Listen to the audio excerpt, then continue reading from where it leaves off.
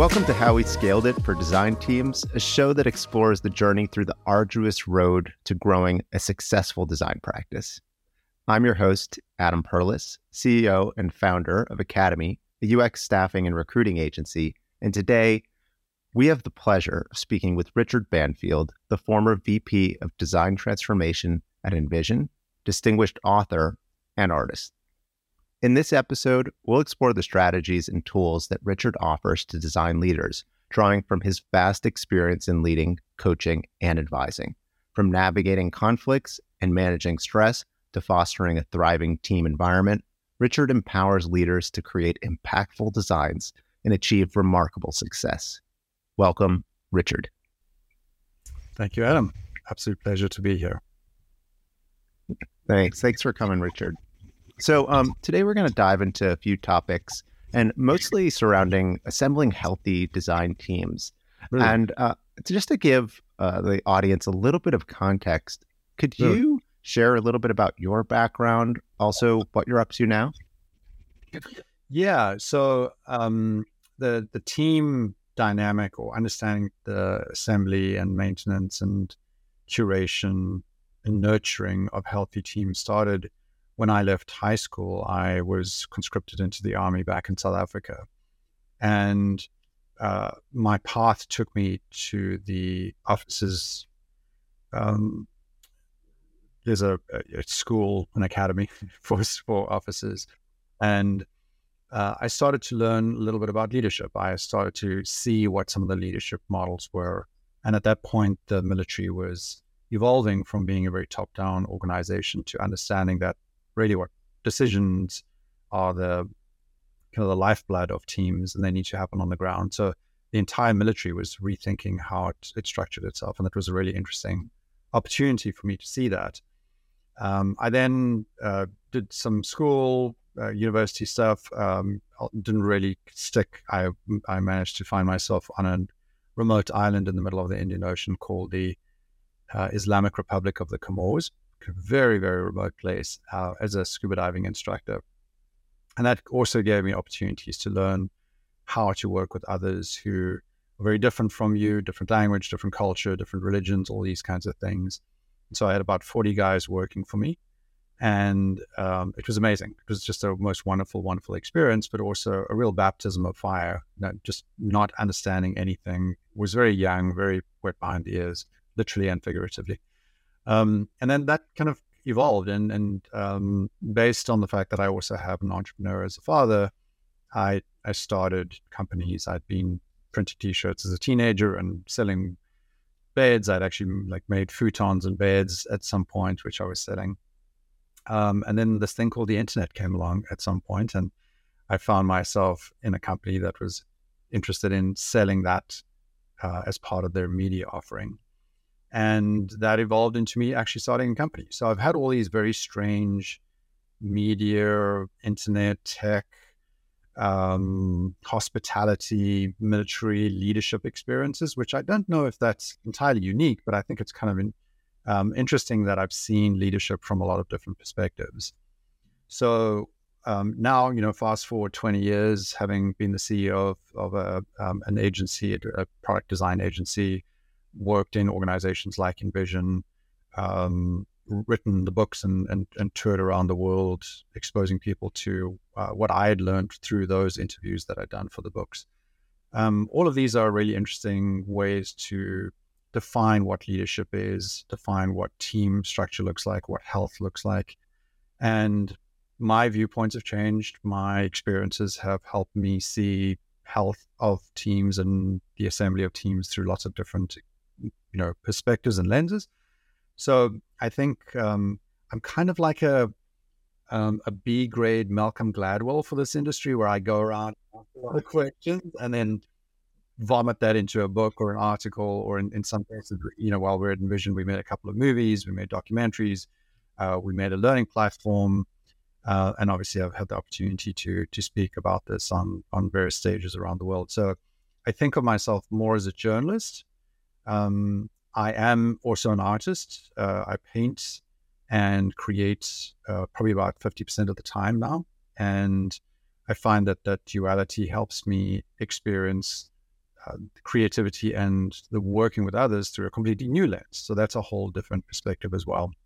I think it also brings a sense of self and a sense of compassion and empathy to the entire creative process, so that I'm not just looking at it through this perspective or the lens of what is it to be a leader, but also what is it to be a creator, a practitioner, and how do those two things mesh with each other on a day-to-day basis. So kind of a long answer, but yeah, I've had a very curious and creative life with lots of different things going on. And it's given me different perspectives, which I hope will, be helpful to other people as well.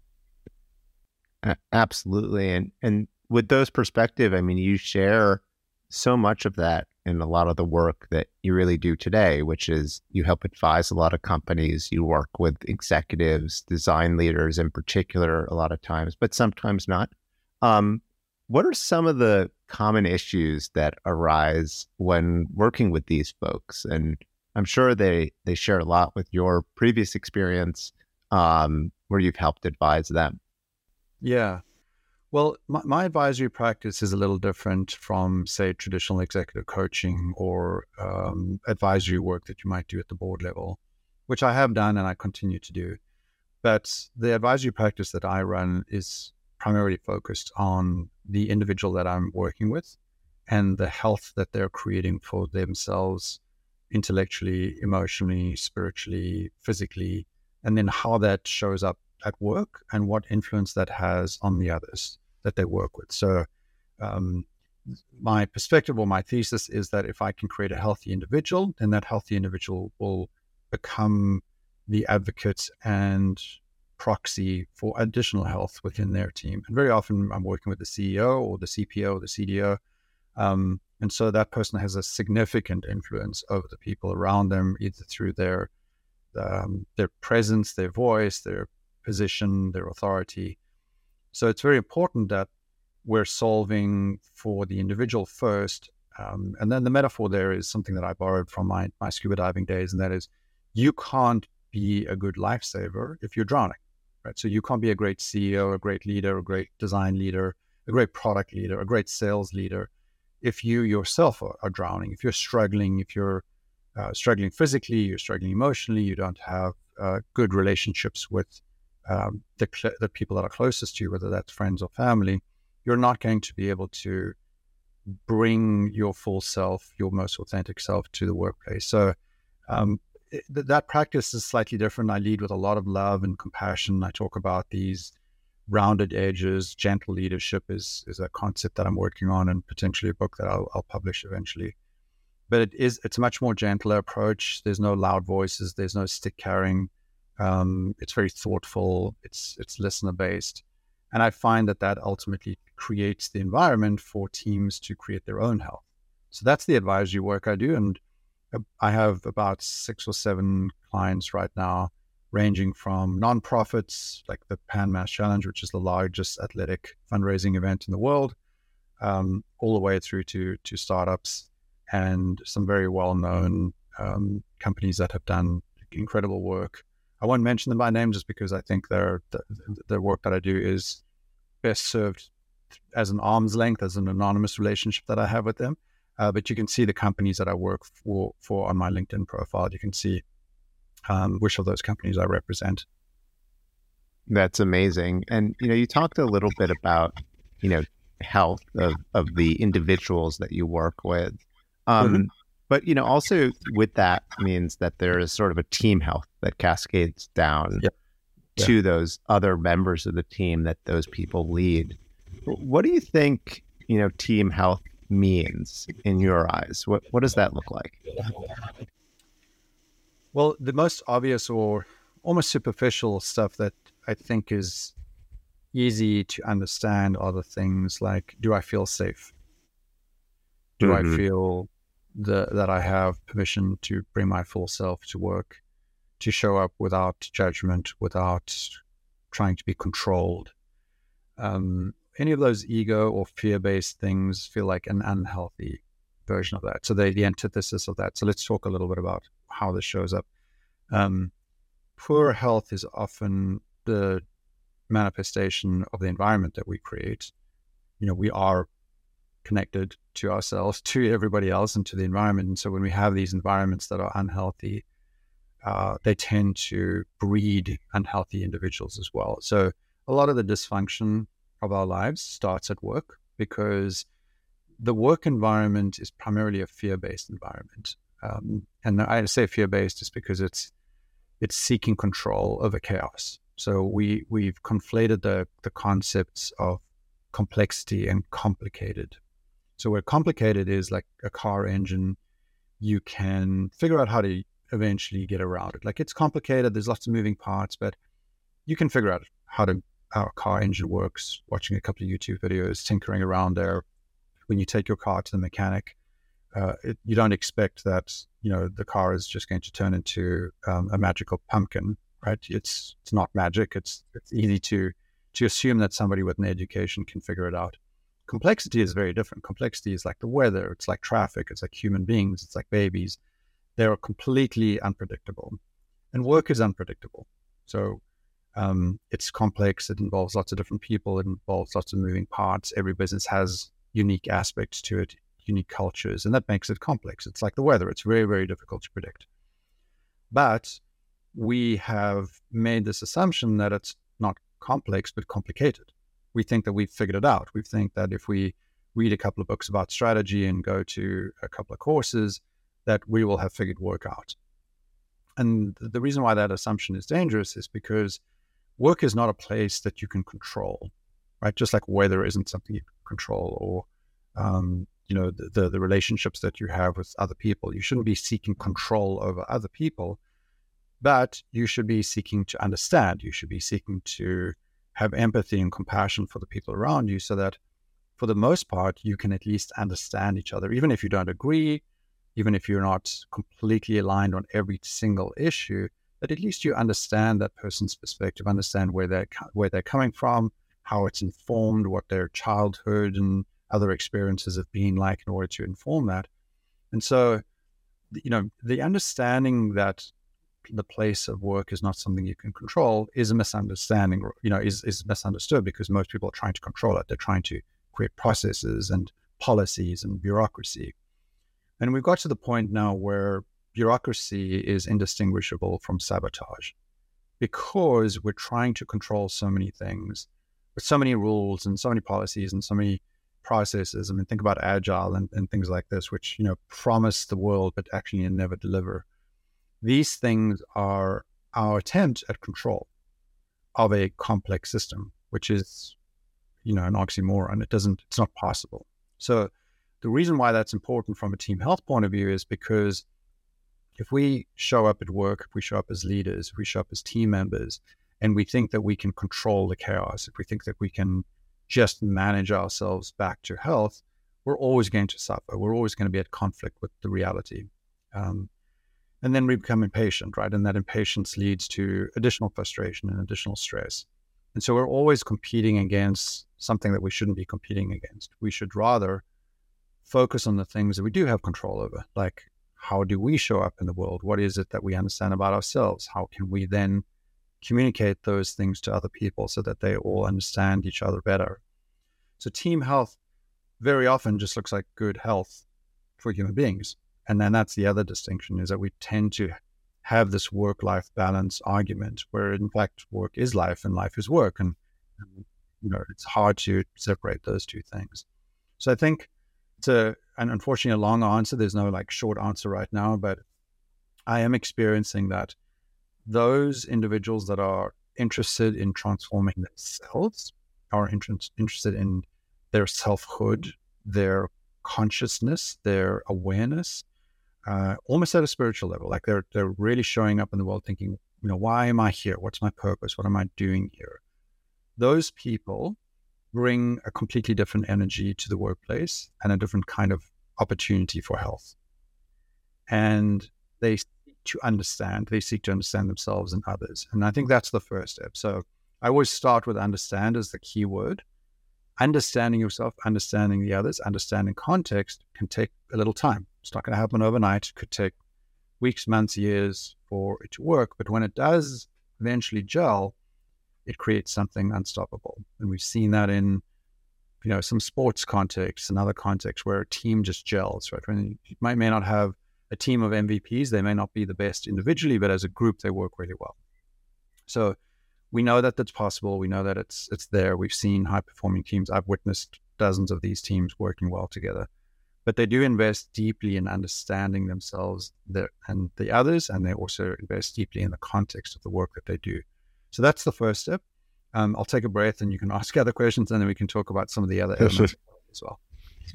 Yeah, no, I think that was a wonderful summary. And, all of those things from, emotional kind of well-being of the individual and the leader to establishing, trust and psychologically safe environments where people can be free to share ideas.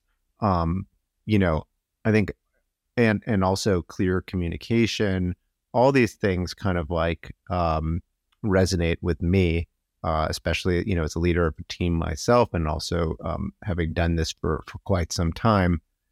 One of the things that, I've found, and it's also backed up by a lot of research. There was actually a great study that was done many years ago by Google about the one thing that makes successful teams is, building trust through a psychologically safe environment. And so I wanted to go back to that because you mentioned it actually as the first thing in team health. And I wanted to kind of hear from you, what do you think are the things that leaders do or can do? And maybe some of the folks, you can use some examples of some of the either groups you've worked with where they can establish this type of environment, because it's not easy. It could come through as a framework, but it could also just come along naturally. I'd love to hear a little bit more about that. Yeah. So there's a phrase that's sometimes used in, I'd say like in the fitness world. I've also heard it used in something in some other context, but mood follows action. So if psychological safety, health, trust, attitude, if those are moods, right? If those are feelings, if those are a sense of self or a sense of belonging or a sense of understanding, a sense of reliability, they have to start somewhere. And so I think what we've made the mistake of doing, especially in the last couple of generations of parenting, is that we're seeking to find motivation before we do the thing. And it's the wrong way around. We're doing the thing, and that leads to the motivation. Doing the thing is and again, this might sound a little bit spiritual, but the reason why you're human is because you're having a human experience, and being human is an action-orientated or a physical-orientated space to be in, a physical-orientated experience or dimension. That gives us a clue as to how we need to translate from one experience into another experience. It's through action. So think about a design sprint, something that a lot of your listeners will be very familiar with. How many times have you done a design sprint and you thought, wow, I can't believe in 4 or 5 days we did 9 months of work, or we unblocked ourselves? Well, why? Because a design sprint is primarily an action-orientated experience. It's focused very much on doing. And thinking by doing is very different to thinking to do, right? You can sit around and you can prognosticate until the cows come home. Nothing will happen. It doesn't change anything. But if you think by doing, if you take action to change the mood, change the style of the work, you'll find that things happen a lot quicker and people get it a lot quicker. In other words, they understand and feel it so that they can then translate that into something that they're motivated by. So let's talk about what the specifics, like the tactical stuff, like the real meat of that is. How do you feel if I say to you, we're going to do this massive 3-year-long roadmap of a project versus, hey, Adam, I've got this task that needs to be done just today. It's totally doable. We're going to celebrate at the end of the day that it was completed. Those are two completely different action-orientated initiatives, right? One is overwhelming, one is not. And so what we've done is we've created an environment in which everybody's trying to make a dent in the universe. Right? That's like, we're trying to be the biggest, the best. We're going to own this market. We're going to, shake things up. We're going to be disruptive. We're going to be innovative. And a lot of that's just that kind of ego-based tech bro vocabulary that doesn't really mean anything. It doesn't mean anything. It doesn't like have any traction in the world. And so what we've got is big goals, big batches of work, big teams, lots of money, chasing things that are almost impossible to achieve. And so that sense that people have when they show up at work is initially they're like, whoa, that sounds cool. And then immediately it's followed by, oh my God, I can't do this. This is impossible. So for a leader, the most important thing you can do is orchestrate action around very achievable things. So make your teams smaller, make your goals smaller, make your work batches smaller. Focus on the things that you can do today and tomorrow versus the things that are going to happen in 3 years' time. When I hear some of the leaders that I'm coaching talk about sitting down to write a year-long roadmap or 2-year or 3-year roadmap, it just, it feels to me like a complete waste of time. Can you imagine those teams were writing those roadmaps in January of 2021, was it? When did we have the first COVID? Was that 2020? Something like that. Yeah. So you just sat down, you just finished your big strategy meeting, you had an offsite, you spent $100,000 flying everybody in from everywhere. You wrote a 3-year roadmap, and then COVID comes along. And so instead of building teams around this idea that you can predict and control the future, rather build the skills that will make them masters of today's fate, like the present fate, the anti-fragility. So that's the reason why I wear the peony, is because it's a symbol of anti-fragility, right? It gets destroyed by the winter every year and it comes back even brighter and more beautiful every year. And that's what we should be doing with our teams. We should be constructing frameworks where they can be successful even when they get smashed down, even when bad things happen, even when the market turns on them. One of my clients is in crypto, right? That it's going to happen. Shit's going to hit the fan. It's inevitable. So instead of pretending that you have control and pretending that you can predict the future, rather focus on the skills that make you anti-fragile. There's a great book called Anti-Fragile. Highly recommend it. You can take those principles and you can work them into your own frameworks or your own context. But this idea that we've got big goals and big batches and parallel work and the illusion of taking control over time, like, a roadmap is just going to somehow magically happen. You've got silos of work, you've got different teams with different titles and different locations. All of these things are dissuading sharing, they're dissuading learning, they're dissuading action. And when you do that, you're hurting the organization, right? You're hurting the opportunity for success, and you're ultimately creating a poor health environment. And on the other end of that stuff is, or the antithesis of that is understanding, spending time together, either virtually or in real life, however it's possible for you to do that, getting to know each other. Who are you? What motivates you? What incentives do you have, both at home and at work? How do I understand those incentives? Why are you here? What's your purpose? What are you trying to achieve? What's your love language? How do you explain yourself? How do you show yourself in the world? How do you describe the work that you're doing? We've all worked with people who can only live in a spreadsheet, right? That's how they live. They see the world through a spreadsheet. That's their love language. Great. Now that I know that, makes it easier for me as a leader to see how you're communicating and then translate that for others as well. Reducing the batches of work, reducing the sizes of goals, delaying, just like trying to get stuff done for the sake of it getting done, and rather like moving through understanding towards getting to something that's actually useful and valuable and healthy for everybody.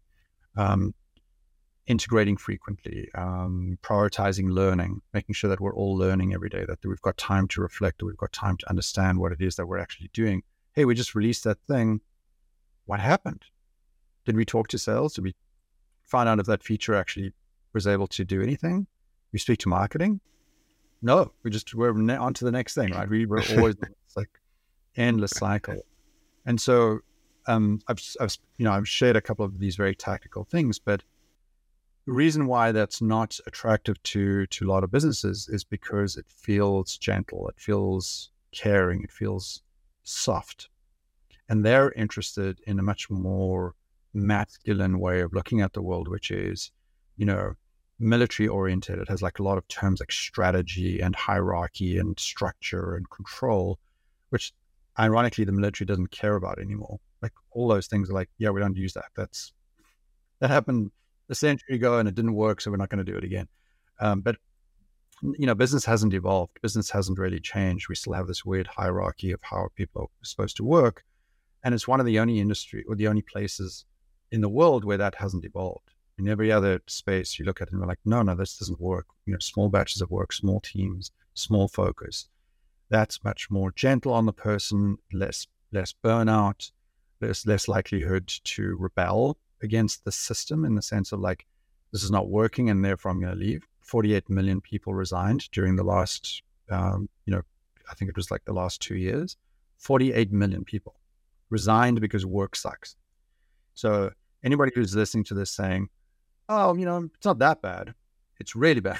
It's extremely bad. And if you're not responding to this in a way that's more gentle and more caring and more compassionate, then you're being tone deaf. You're not really listening to what's going on. You're not really observing what's happening in the world. Yeah, absolutely. And, I think one of the things you said, earlier was really rallying the team to unite around common goals. And that's a big part of what happens from psychological safety when that gets established, where people feel free to both share their ideas with the group as well as celebrate working together and, tackling different tasks to align towards a common goal. And then what you were starting to talk about, which is collaboration, right? And figuring out ways to collaborate better with your counterparts. And those can be counterparts inside of your group. Those can be counterparts outside of your group. It could be sales, it could be marketing, it could be product, it could be engineering. I'd love to hear a little bit about some of the stories that you've kind of heard or the challenges you've worked through with leaders in terms of those collaborations, because they often are fraught with tension and competing priorities. Could you share a little bit more about that? Yeah. So I think the first framework or perspective you've got to reflect on is that a leader that's assembling a team, the team is their product. So very often I'll meet a product team leader and they were like, oh yeah, I lead a product team. And I was like, well, what do you think you do on that team? And they'll tell me that they, prioritize features and that they are responsible for the process and they're responsible for recruiting and hiring and that, they judge themselves on the quality of the product. And I go, okay, but isn't the team your product? And it's a bit of a moment of like, oh, yeah, people are the assembly and nurturing of those people is the product. What comes out of that product is ultimately the practitioner's work, right? So the leader, their responsibility is to make a product that makes a product. And the product is the team. And so if you find yourself as a practitioner, sometimes, this is very, very common. You're a good designer, you're a good product person, you're a good engineer, you're a good marketer. Suddenly you're leading a team. Well, do you have any experience managing teams? Do you have any experience managing people? Do you even want to manage people? Do you like people? Right? A lot of these people that I interview, they're like, I don't really want to be here, but this is the only way my career can progress. That's the way that HR has designed the organization. We get back to that ridiculous hierarchy. The only way that somebody can progress is to become a manager of people, but they don't want to be managers of people. They don't want to do their work. And if you're not willing to be a practitioner of people and you'd rather be pushing pixels or writing code or whatever it is that you do, then that's the wrong job for you. And then you need to be honest with yourself and move back into a senior IC position. But the job is to assemble the product, which is called a team, not the product itself. That is the job of the people that work on your team. If you assemble the right team and you do a really good job of giving them the psychological safety and the collaborative tools and opportunities, they will do their job. But your job is to create that space. So that's the framework you've got to think about. So where I see this in anecdotal, practical ways not working is the people that are managing these teams very often don't have the emotional fortitude to have hard conversations, to assemble and maintain and nurture those teams, because it is a series of hard conversations. It's a series of conversations about getting to know people, finding resolutions to conflict, building the opportunity for people to find each other and build alignment, understand what it is that they're doing. All of those are difficult conversations. And so the reason why people don't like to have difficult conversations is because they will feel guilty that somebody doesn't like them. They're scared that somebody will maybe push back at them. They have some kind of childhood shame associated with conflict, right? And I'm not belittling that. That's like a major issue for all of us, especially if you grew up Catholic or Jewish. It's like part of the family. Like, just guilt is part of it. Like, you just, that's how you feel. And unfortunately, it's this thing. I made a painting called "Shame Will Kill You," where shame, unfortunately, undermines a lot of what we do. We're so shameful that we're going to be misunderstood, or shameful that we're going to be disliked, or shameful that we're going to hurt somebody's feelings, that we don't say what needs to be said. And I'm not saying have mean conversations. I'm just saying have honest, open, meaningful conversations, which expose us all and allow us to all be vulnerable in ways that ultimately move us forward. And so that's a skill, and that skill has to be learned. Not all of us grew up like that. A lot of us grew up with the opposite of that, with like really bad vocabulary and skills for resolving conflict and understanding ourselves and being able to communicate that. So often the leaders find themselves in a position where they have to do that work on themselves first. They have to first figure out how to speak their truth in a way that has kindness and empathy and compassion associated with it, but is also truthful, right? I can say to you, like, here's a really, really, really good example, which I've encountered a few times. Let's say you go out on a date and you've got the person sitting across the table from you and they've got a big piece of spinach stuck in their teeth. What do you do? Do you speak up and say, hey, you've got a big piece of spinach stuck in your teeth, or do you ignore it? Well, there's a difference, right? Being nice is when you don't say anything because you are embarrassed to embarrass them. So shame informs your choice. So you're going to let them be embarrassed because it's not your embarrassment. It's theirs. Or you can be kind and say, hey, why don't you go to the bathroom and take that spinach out of your tooth so, that way you'll feel good about yourself. That's kindness. Kindness is saying hard things, but with compassion and love and kindness, right? So that's the work environment as well. Hey, I noticed the last thing that you handed in, that piece of work that you did, that feature you worked on, that didn't feel to me like your best work. I've seen better work from you. And I'm here to talk about that. I want to talk about, is it the environment that we're creating that's that? Is it something else that's distracting you from work? Let's figure it out. Let's figure out how you can be better at the thing that we both know you are better at. And let's kind of put that thing, it's not about that thing, right? It's just a thing. It's just a small issue. It's about, let's grow together. Let's find out a way to get healthier as people and through our relationship, and get healthier with our work as well. So these are hard conversations because they require you to step out of your shame and embarrassment and into a place of compassion and love and kindness. And those three words that I've just mentioned don't come up in business context very often, right? They feel soft. They feel very feminine. They feel very weak in some ways. And yet those are the strongest things. Being compassionate, being empathetic, being kind allows a vulnerability which exposes people to this new channel of communication, which is, I want to show up at work. I want to be here. This feels psychologically safe. This feels like safety to me. And ultimately, if you think about the way the human brain was evolved, is the job of the human brain is just to protect you, right? That's all it does really. And so anytime it seeks out safety or finds safety, you're going to have this wonderful opening, this kind of a moment of like, I can let my guard down. And as soon as that happens, you have better communication, you have better opportunities for insights, and ultimately you have a better trusting relationship, which I think you and I both agree is kind of the ultimate thing that you want to have there is that trust, that reliability. And there's other ways to measure this. So I'll give you some practical examples.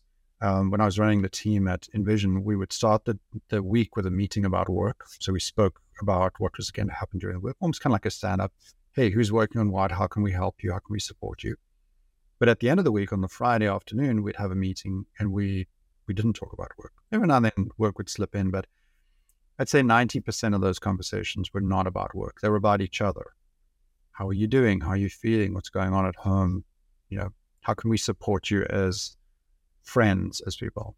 And I'm not advocating that you make your team at work, your family, or friends, but the quality of that feels similar. It feels like caring. It feels like understanding.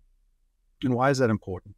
Because you end your week thinking not about work, but thinking about how you have gained support and love and support from the people around you, and that we've closed the week out, and that you can actually go and rest for that weekend. So you come back on Monday morning feeling that you're truly disconnected from the work and you got an opportunity to reconnect with the other things in your life. And that cycle is very, very important. So that's just one practical example. Another way is to make your team smaller, that you can get to know each other. You can get to find out what it is that is meaningful for you and why you care about certain things, what your love language is and how you're going to communicate, what your style of communication is. And those things can happen when you've got a small team. If I'm managing 40 people, I can't do that. I mean, it's just impossible. It's ridiculous. If I'm managing 12 people, it's difficult to do. So the smaller the team, the more likely that's going to happen. So those are some practical examples of how it happens in the workplace and how you can create that trust. That's fantastic. I mean, a lot of really, awesome, I think, things that you addressed there. I'm curious, like, in the work that you do as, and as advisor, to a lot of these folks, I'd imagine like there's usually a pain point that comes up when they're about to hire you and they say, I've got this issue and I need your help. What is that point? Like, what, I mean, maybe there are several different types of points, but what are some of the things that come up with, some of the folks you work with where they're like, I really need you to help me work through this? Well, what they say and what they actually have as a pain point might be slightly different to begin with, right? Sure. That's just part therapist, part advisor. Exactly. The first trip you go to the doctor when you're not feeling great and the doctor's like, what's going on? You're like, well, I've got this cough. And then 15 minutes in the conversation, it's something completely different, right? It's like the cough is just a symptom of something else. So I think it always boils down to the relationships that they have with each other. If in my case, when I'm dealing with C-level executives and very high-level executives, their primary problem is their executive team and their relationships with that executive team. So one of the reasons why they hire me is because they can't go to those executives and have conversations with their co-founders and have those conversations with them because it's about them. It's like the tension is about that person. They can't go to the board because they're worried that the board will think that they don't have control or they won't have an understanding of what's going on. And they're probably exhausted the other avenue, which is, going home and talking to their spouses or partners, right? So at some point, you can only have so many conversations with your spouse or your partner about work, and then they're like, "Listen, can't deal with that." So very often I'll start with questions that are probably a little unusual, things like, "Well, what's your body telling you? How is your body keeping score right now?" And very often, I can even see it. I can see if they're looking like they're not getting exercise, looking like they're suffering from stress-related ills. Right? So I can literally see it, but I'm not a therapist or a nutritionist, so I'm not going to say you need to go and do this. I normally just ask them to tell me how their body is keeping score, and then the ripple effect around that. Well, what are your relationships like with your spouse and your partner? What are your relationships like with your family and your friends? What are your relationships like beyond that? Do you see your friends? Do you actually spend time with the people you like and love? That gives me an indication of where where they are and how they're showing up in the world. And then we can start to dig into the specifics of that, because I don't think I need to tell you, like, almost all stress comes from the inability to connect with others. So my thesis is that we're not separate. We're all just part of the same stuff, and that we're having separate experiences within, that larger universal experience. But I'm you and you on me, and we're just having different experiences. And so when we're disconnected, that feels bad. Like, it feels like any other disconnection that you might have with your spouse or your partner, your children or your friends. And so I'm trying to explore that with those first few questions. And that's what I recommend to all my leaders is go to the people in your life, talk to them about what's ailing them, what's, making them feel the way that they feel. And if you have a meaningful, deep, present conversation, you will slowly but surely peel back the bullshit and the facades and the filters, and find out that, that there are things that are worth talking about. And so this plays out anecdotally. Like, I worked with a company that had a significant amount of co-founders, like I think 8 or 9 co-founders. It's like, a lot of conflict. And as the company had grown, those co-founders had all kind of spread in different directions or moved towards different ideals. And so trying to resolve that is often like, it's a big project or a big part of the work that we do, but it has to start with that. Like, hey, you're struggling as the CEO, why? And then you find out they've got 8 co-founders. Like, oh, okay, let's talk about that. Like, what's the dynamic of having like 8 siblings? And so those are the kind of anecdotal things, and it's very often just relationships. I'd say 90% of what I deal with is relationships. The other 10% might be around normal business stuff, like, is this the right business model for us? Are we really in the right market? And those are fairly easy pivots to make. You can quickly get focus and find out. But it's a little bit like Jim Collins says in Good to Great. You've got to get the right people on the bus, the right people in the right seats, and then wrong people off the bus. And that's really the work. The work is, well, who's dedicated to this? Who's committed to this?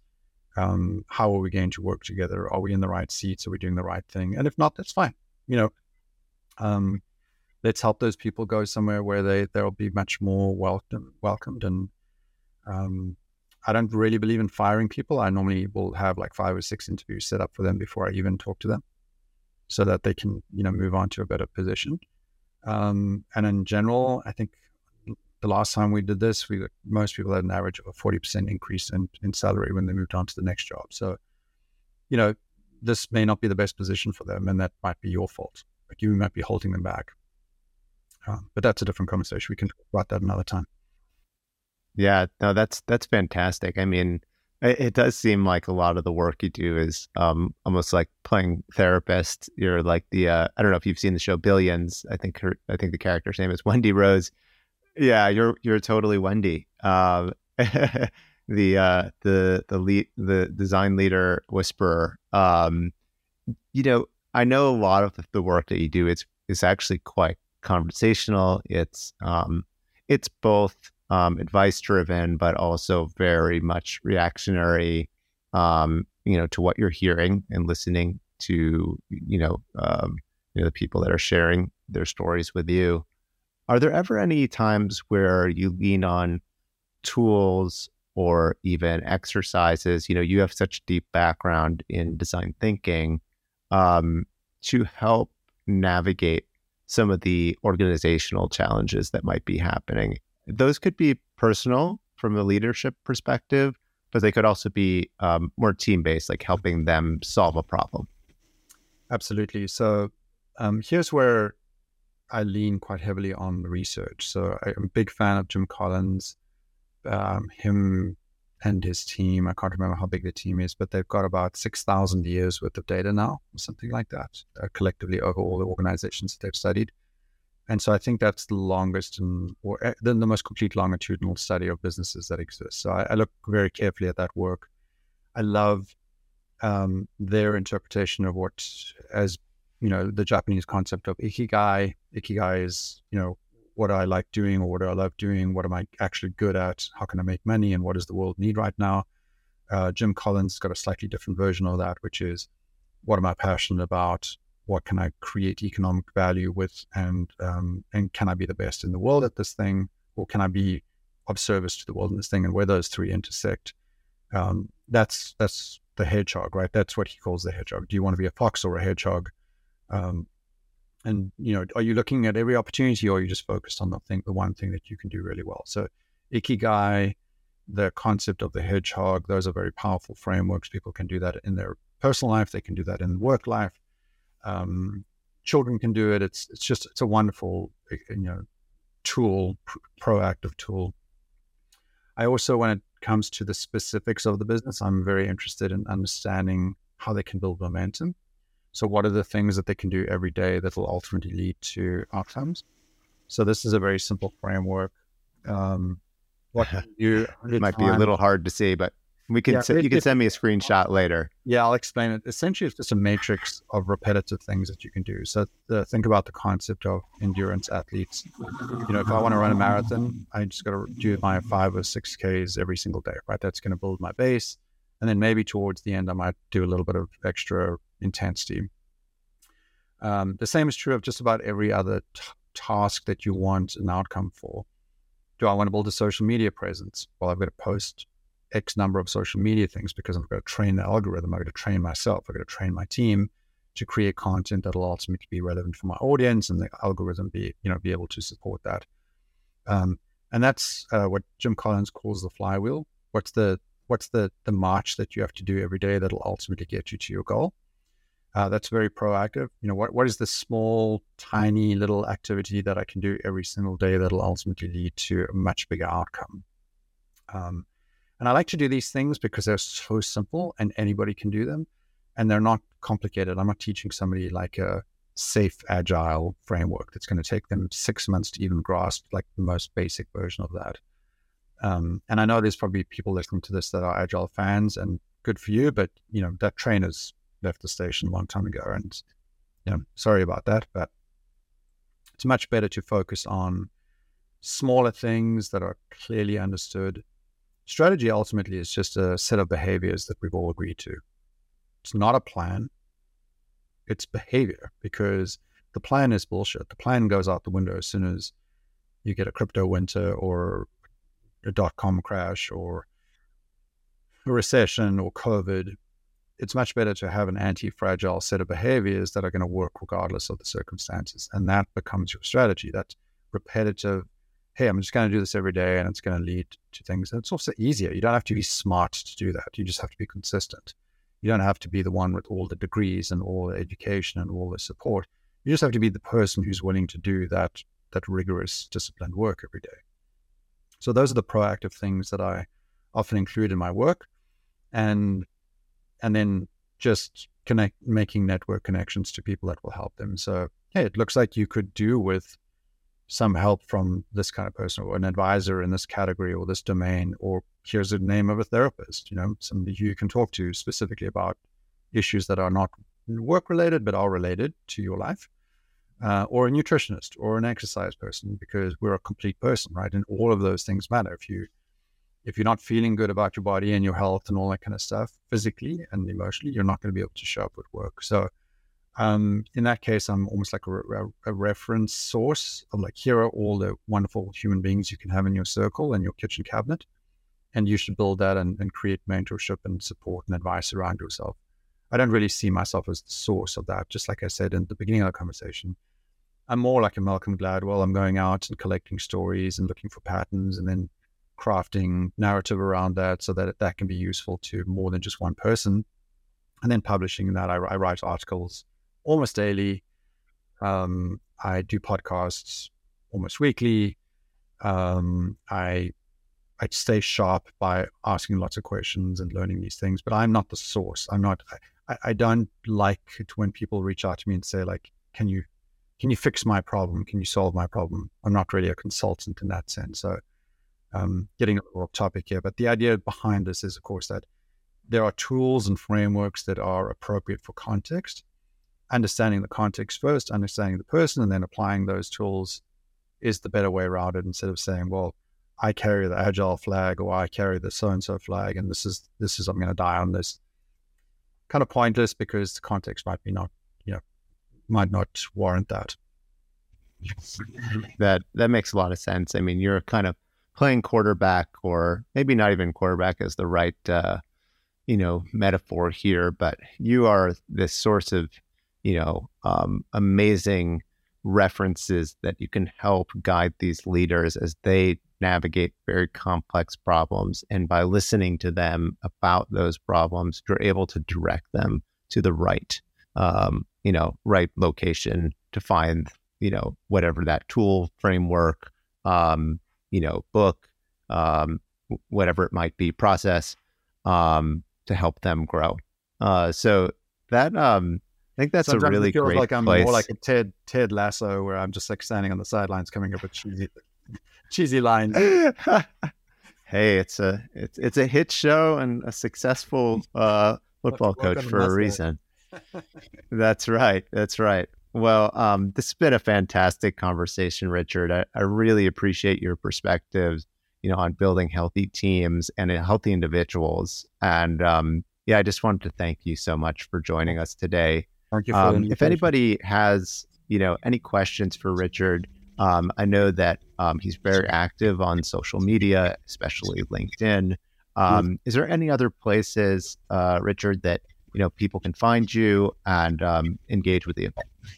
Yeah, so you're absolutely right. I have a strong LinkedIn presence. I do not participate in the Twitter circus anymore. I'm on Instagram, where I share a lot of my work, my art, and my travels. You can go to richardbanfield.com if you want to learn about the work specifically and read some of the latest stuff that I've been publishing and my books. And richardbanfieldart.com if you want to see my paintings and the other work that I'm doing creatively. So those are the best places to find me. And you can sign up. I'll start publishing a newsletter soon. Well, something like that. But or maybe Adam, you'll just publish it for me because you've got a much better reach. Absolutely. Yeah. We'll be sharing all of those links in the show notes. If anybody wants to get in touch with Richard or follow along with his amazing work in various different avenues. But yeah, just wanted to thank you again for joining us today, Richard. We appreciate it. Much appreciated. Thanks, Adam.